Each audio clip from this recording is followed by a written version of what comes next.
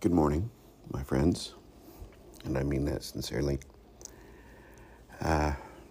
Those of you that listen, I know I don't know you, at least all of you. Some of you I may, who knows? I don't get that kind of information, but I do consider you my friends in the spiritual quest. So, good morning to you. This is the next episode of Finding Meaning. 4:30, second episode published today. I had put one on schedule, but I'm sitting here and thinking that I need to talk about another topic, and that's kind of the way this all works. So, trying to get my head around going back to work, waking up. Not always easy, that's for sure. This is the first day of school here in our little town. My youngest son, his first day of high school. He's excited. My middle son, still at home. He will be a junior in high school. My eldest son moved out a few weeks ago on his own. And my daughter should be 33 in a couple weeks. So it's a busy time. Kids are growing up, that's for sure.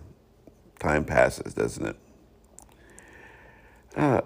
There's a topic I want to talk about that I don't think I talk about enough. And this is the reason I'm deciding to give 2 episodes today. Because I think it's an important topic. And I'm going to go get a bottle of water here. I might owe you an apology for not talking about this enough. Because I talk a lot about spirituality being an understanding of the false self, being an expression of the authentic self, the most loving self. And I truly believe that's true. I have no doubt or no question. In fact, that's the truth of the spiritual life. But what I've neglected to talk about is the happiness that comes with that. Because really, folks, if push comes to shove and you get past all the religious, philosophical notions, you get past all the philosophies about what reality is and why we practice things like religion and spiritual disciplines. What we're really wanting, what we really seek is happiness. And I don't just mean temporary happiness, I don't just mean sort of I'm happy because I won, I won some contest, or I won a little money with the lottery, but I mean a true satisfaction about what life is. And so the happiness that I'm talking about this morning transcends the sort of everyday emotional comings and goings that happen in life. Because the fact is, some days are good, some days aren't. Some days are full of good news and joyous occasions, and some days you get those dreaded calls about the passing of someone, or you watch your friends go through things you don't want them to go through.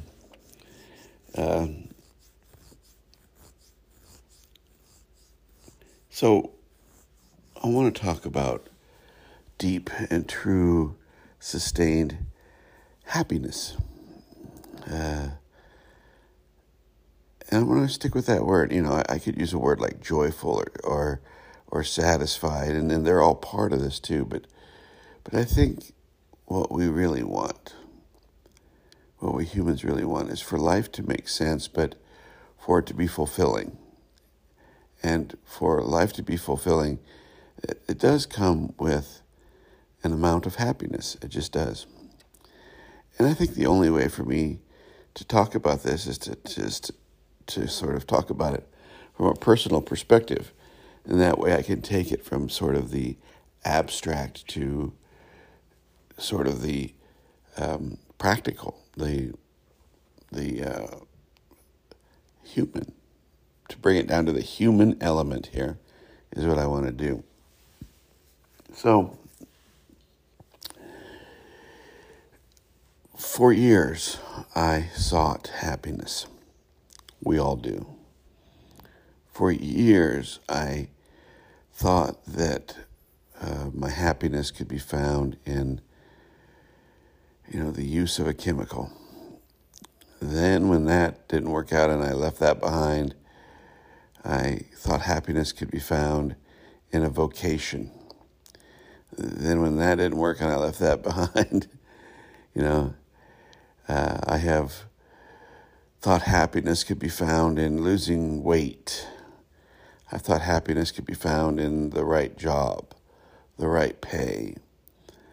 I thought happiness could be found in exercise. I thought happiness could be found in all sorts of places, folks. And I spent many years looking for some sort of elusive substance called happiness. And what I have discovered is that the thing that I thought I was seeking really wasn't happiness. What I was really seeking was some sort of security, some sort of righteousness, some sort of way of being correct, some thing that would offer me external validation.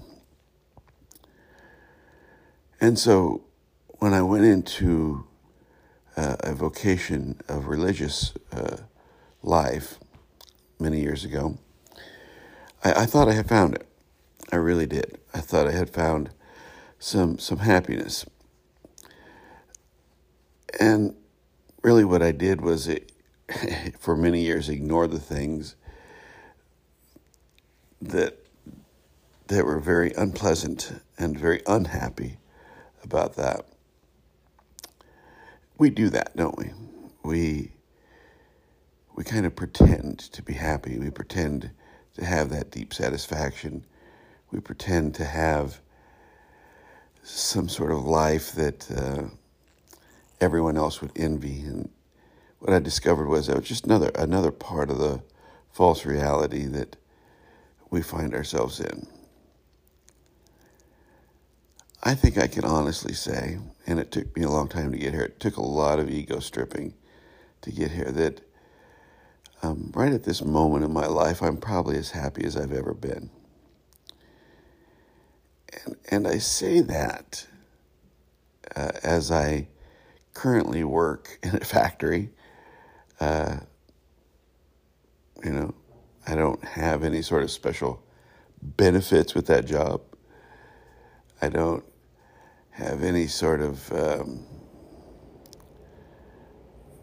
special feelings around what I do for a living.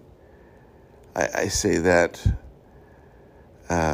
really, I say that I'm happy really because I have less.